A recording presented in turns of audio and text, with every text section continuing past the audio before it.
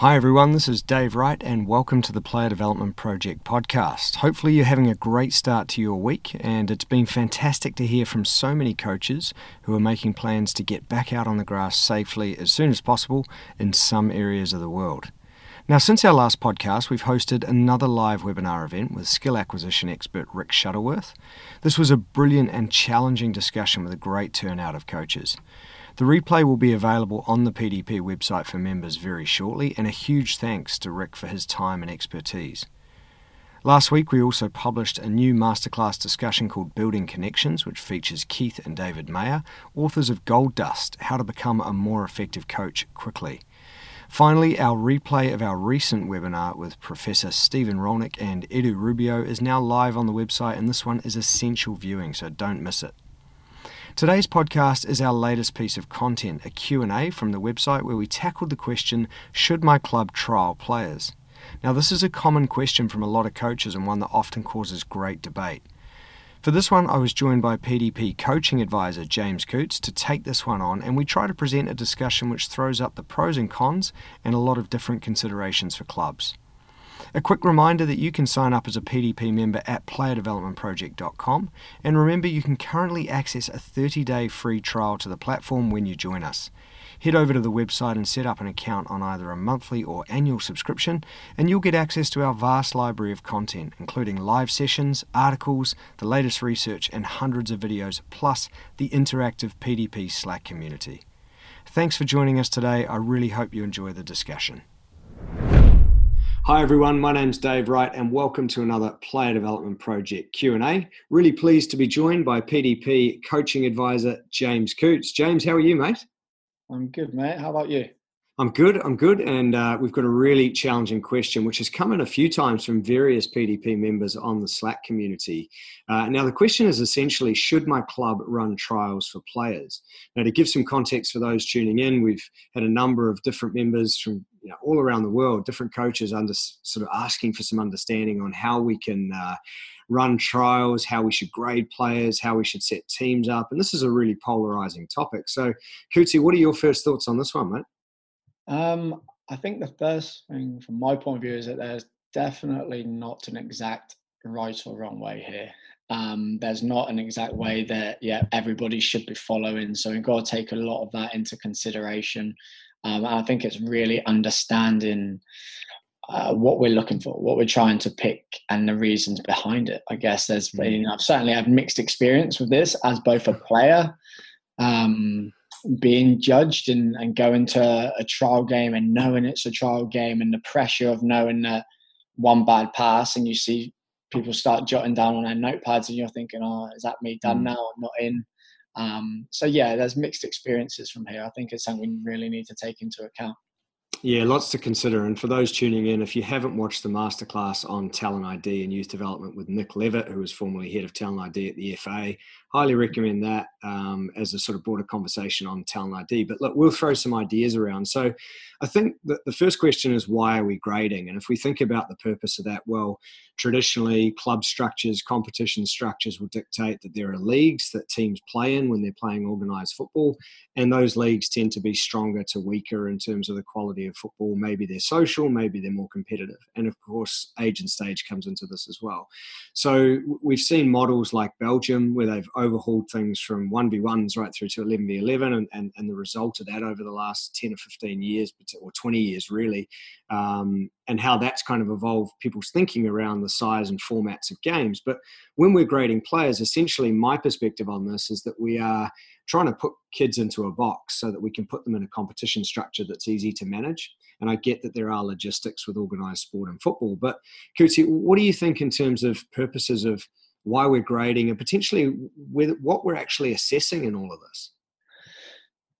Yeah, it's so interesting. It's so broad, because when you're just chatting then, I was thinking about, why we're grading and kind of what we're grading on. So what are we actually looking at when these kids are being, or these children are being graded? Are we looking at, or are we grading an area that we really feel there's a high potential that we can really work on, and as we've spoken about, can be a super strength of theirs? Are we looking at, okay, they're very weak in this area, so we're judging them badly here? However, again, if you're judging right winger who's very quick, very good at dribbling, and you're judging him really poorly on heading. Is like little things like, for example, does it matter that much? Like in terms of those gradings, and is the grading process at your club or your district or wherever, is the environment and that process, I guess, conducive for the young players coming in and displaying their most natural game and their most natural ability, as opposed to the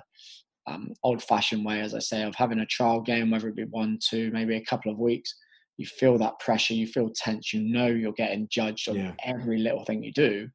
Are you being yourself there? Are you showing what you can do? And are we looking at that enough? I think that's something that really needs to be considered when these trial processes are being organised and arranged. I think there needs to be deeper thinking in terms of this for me. Yeah, absolutely. I've been lucky enough in the past to work with some great recruitment people, some great scouts, and questions I'd often ask are, what are the things you look for? You know, you're looking at players, and this might be in academy scenarios, for example, but they would say that, look, they would try and keep things glass half full and look for, you know, attributes. What does this player do well? So you touched on the idea of super strengths. I think it's really easy for us, and to cite the work of Professor Stephen Rolnick, who we've got some masterclasses with. He talked about the idea of deficit detectives. And it's very easy for coaches and adults to look at things with the glass half full and be critical and say, well, that player's not at the level, or that player's not doing this, as opposed to, what are you doing really well? And then communicating that with a player. So that's the first thing. So what are we looking for in the player? What's our model at the club? What's the purpose of youth development? If we think about age and stage, well, when players are coming into organised football for the first time, it's got to be to fall in love with the game. It's got to be to enjoy the experience, to play with their friends, and so on. And then maybe as they move through the phases and ages, then there's going to be a more competitive team, and there's going to be others that just want to play with their mates all the way through. So we've got to factor that in. So I think there's a lot to sort of consider there around what we're looking at. And the last thing for me is, having stood on the sideline and been asked to, you know, look at players for selections and to sort of grade players or that kind of thing. I think without knowing the context, so let's take a group of under 12s and we say there's a dozen under 12s on the pitch, they're playing a 6v6, we're looking at them. Unless I've got the information of the players' sort of footballing age, and that means how many years they've been playing, because one 12-year-old could have been playing for 2 years and another could have played for 6 years. Unless I know a little bit more about that player, you know, what their day's been like. And I'm not saying you have to go and interview every kid before the game starts, but I think clubs should be working to develop kind of player passports, or at least some information which creates context around the person, to then hand that to people watching a game and say, well, actually, this player's bounced around 3 or 4 clubs, and this player's played for only a year and actually used to play rugby or did something else. So having that context is going to help you with what you're looking for. So a little bit of a rant around 2 or 3 points there, but for me, there's a lot to consider when we're putting a line through players, you know? Yeah, I think, again, some really valid points in terms of what you're saying, and those experiences. I know I've been through them as a player, and I'm very conscious now when being a part of the process, the other side. And just as you were talking then, something that comes to mind that I'd like to maybe do is, and as you said, about knowing the players as much as possible. How many clubs or people out there would gather information pre-trial from the players? Get some information, and we talk a lot, and obviously advocates of IPPs and individual plans for players and stuff like that. Do we ask questions prior to trials of the players? Do we try and get as much detail as possible? And I guess the ones who know the players the most throughout the year would be the coach prior. Does that coach prior have contact? The club prior? Do we know as much as we do or should know prior to a trial that might only be a 90-minute game at some point? Like, some players have that process. So I think finding different ways for clubs when you're going through the trial process to know the players as much as possible, and to create an environment and a process that allows them to show not just who they are now, but what hopefully they can potentially become. And I know that's something that we've spoken about in terms of, are we assessing for now, for next season, to win our league competition in under 13s? Or are we looking for 3, 4, 5 year progress because we see something in them as a player that we can really work with? And I think that is a danger amongst young football, or youth football, that there is a lot around the strength, the size, the speed at a young age, because people, coaches, parents, clubs see the value in an under 13, under 14 win being so vital. Yeah, look, I think recruitment in itself and scouting in itself is an art form. We have to respect that is an industry. There's industry experts that, go away and do qualifications, go away and get experience working in this part of the game. And it's something that, having an eye, people traditionally talk about somebody who had an eye to pick up talent or an eye to spot talent. That's a skill set in itself, to be able to I guess, pick potential. And for me, there's no crystal ball. Again, having worked in academy environments where players will come and go, clearly we get it wrong. Adults get it wrong because otherwise players wouldn't be released or they wouldn't have adversity. So I think we've got to look at, again, the sort of broader system.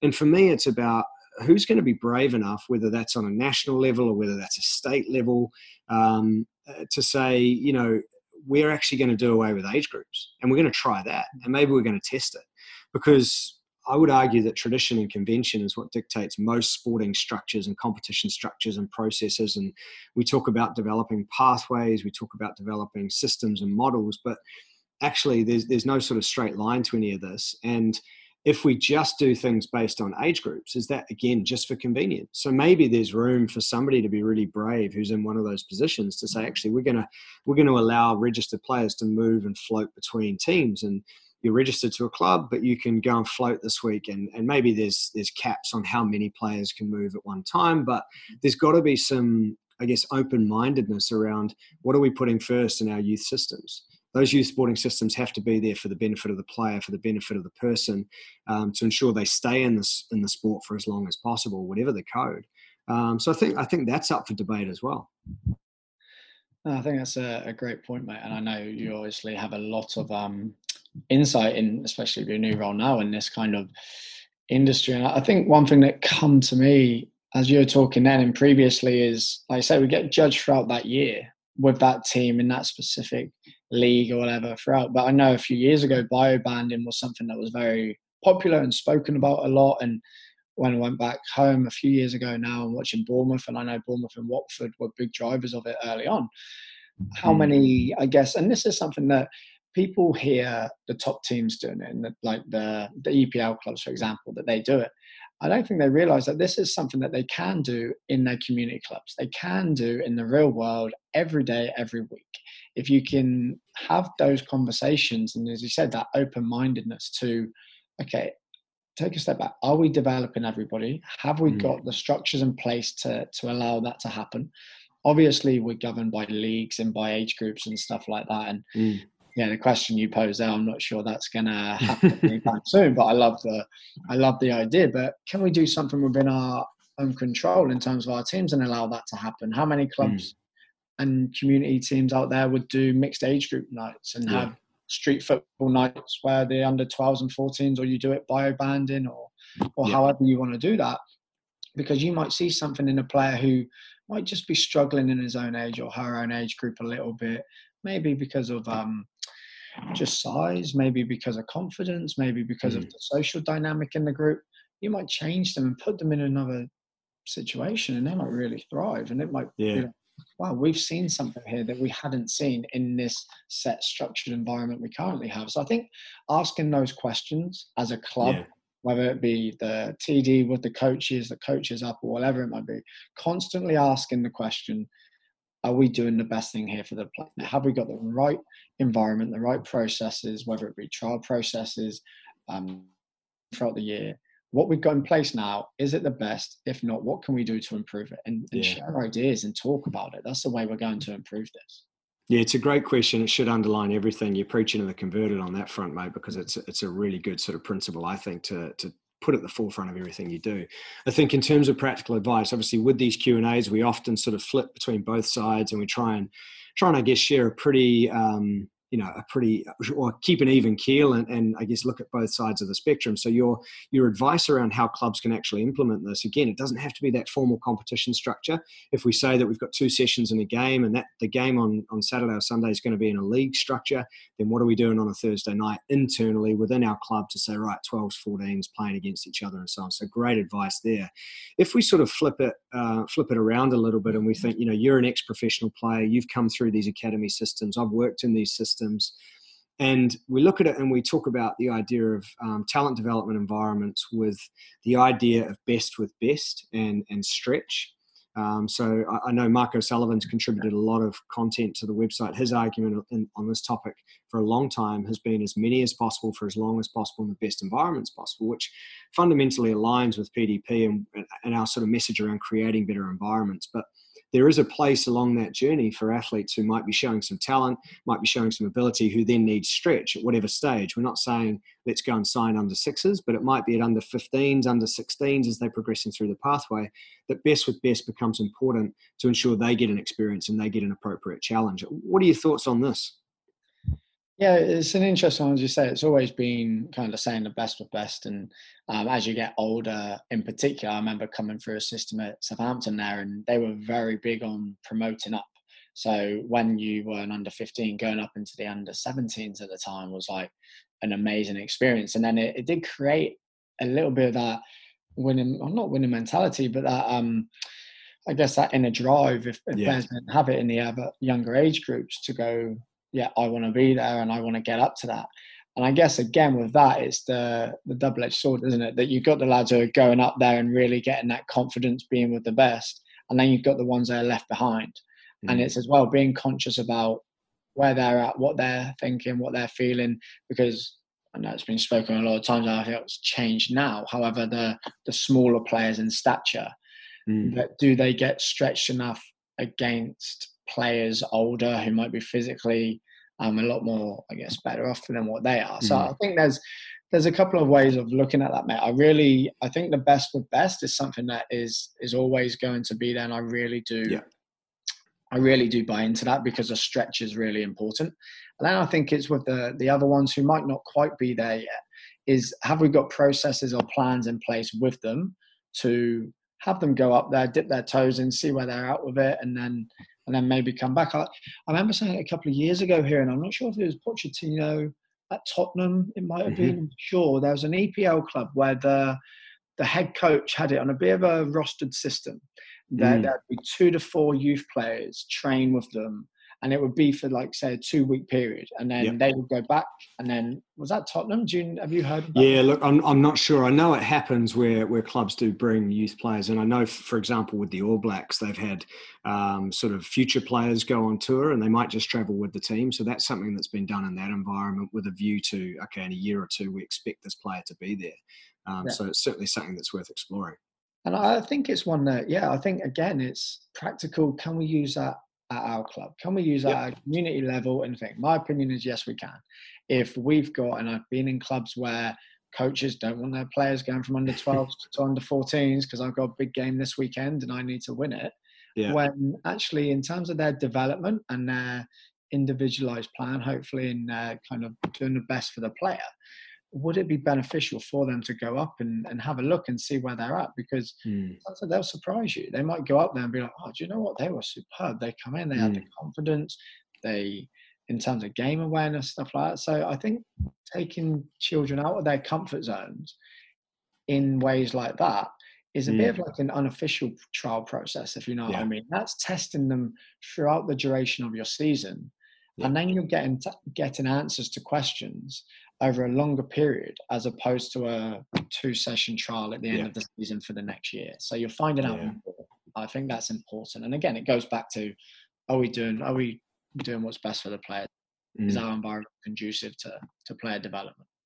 Yeah, look, I think another practical solution here is handovers between coaches. So let's say you're creating the best environment you've got within your club, and you've got some continuity within coaches. Now, that might mean coaches going up with the age groups, but it might mean a coach stays with, the under 12s and then pushes those players onto under 13s, and they get a new coach the next year, whatever your system is. But if it is sort of more inclined to the second example, then there's no reason why at the end of the year your 12s coach can't sit down with your 13s coach and say, hey, here's some info on my players. Here's everything I've learned this year about these individuals. Here's how this player responds when the pressure comes on. Here's what this player loves to do. Here's this player's favorite position and their second favorite position.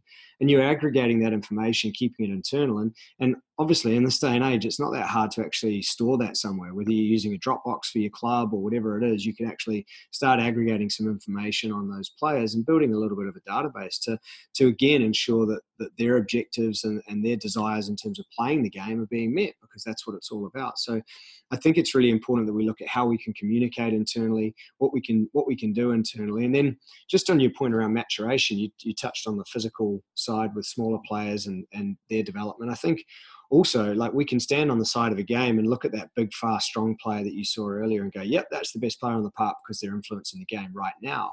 But again, I've seen this in content I've read around rugby league and rugby union as well, where they're late maturation sports.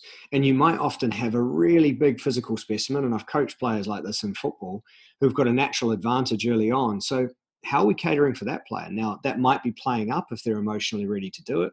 It might be that we need to be really working on their skills, because within the game, they're going to get away with things technically which a smaller player might not, because they've got that physical advantage. So maybe it's doing extra work and really honing in on first touch and receiving skills and releasing skills for this player, because we have to cater for all shapes and sizes. And, as a small player myself, I always felt the sympathy for the smaller guy on the pitch, but we do have to think about the big ones and making sure that they're being stretched as well. So maturation is certainly a key component of this.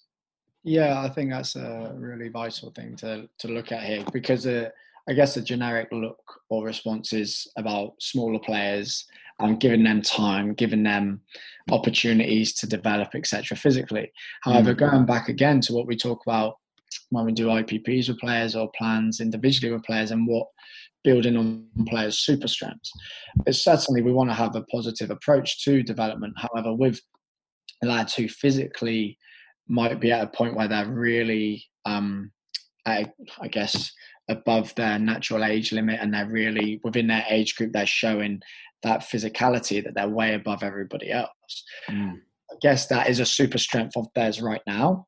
However, in 5, 6, 7, 10 years time, when people have caught up or players have caught up, what else are we doing with them, as you say, technically and tactically, to ensure that they've got other strengths of their game that will keep them at the level that hopefully they can get to? Because it's so many times where the biggest, strongest, fastest kid as a 13-year-old, he's dropped out by 16, 17, or technically and tactically he's not at the level required, because as a young kid, everyone tells him how good he is because he's running to the big ball over the top and he can run faster than anybody else. And it's that type of, those conversations we really need to be having, like you say, to make sure that everyone is having the opportunity to develop here. So that's a great point. Yeah, look, I think diversity in the way you select players is critical as well. So I think, look, there's a few sort of key pieces of takeaway advice. I think my view is that I'm certainly not criticizing competition as a concept. I think you should be competitive in the environment. Your sessions should be competitive. They should be at a tempo and a level. But I think what I'm critical of is competition structures. So again, who's brave enough to challenge that? What can you do internally with your club? Can you move players around? Can you create informal games nights? And obviously accepting that most coaches are living in a world where there is a structure.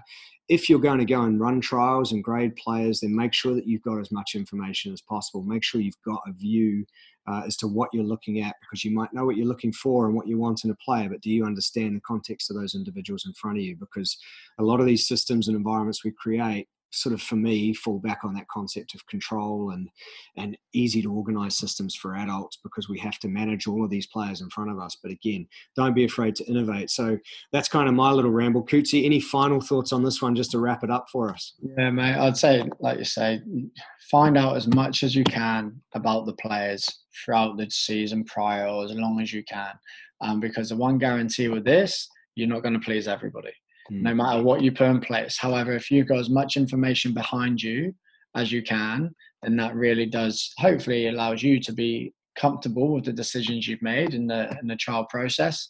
And also parents will come back at you and say, little Johnny just had a bad day at school yesterday. If he comes in a couple of weeks, honestly, he's going to show what he can do and all this type of stuff, which happens in real world.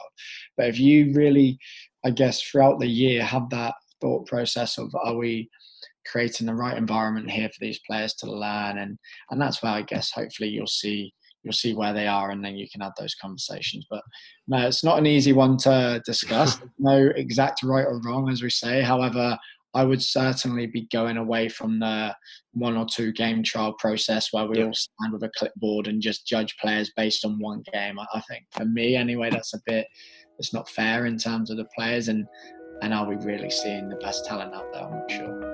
Absolutely. Lots to consider. It's a really challenging question. Hopefully for those that have asked it on the Slack community, we've helped. Kuti, thanks again for your time. Really enjoyable discussion. Always good, mate. Always good. Excellent. And we'll look forward to another Player Development Project Q&A very soon.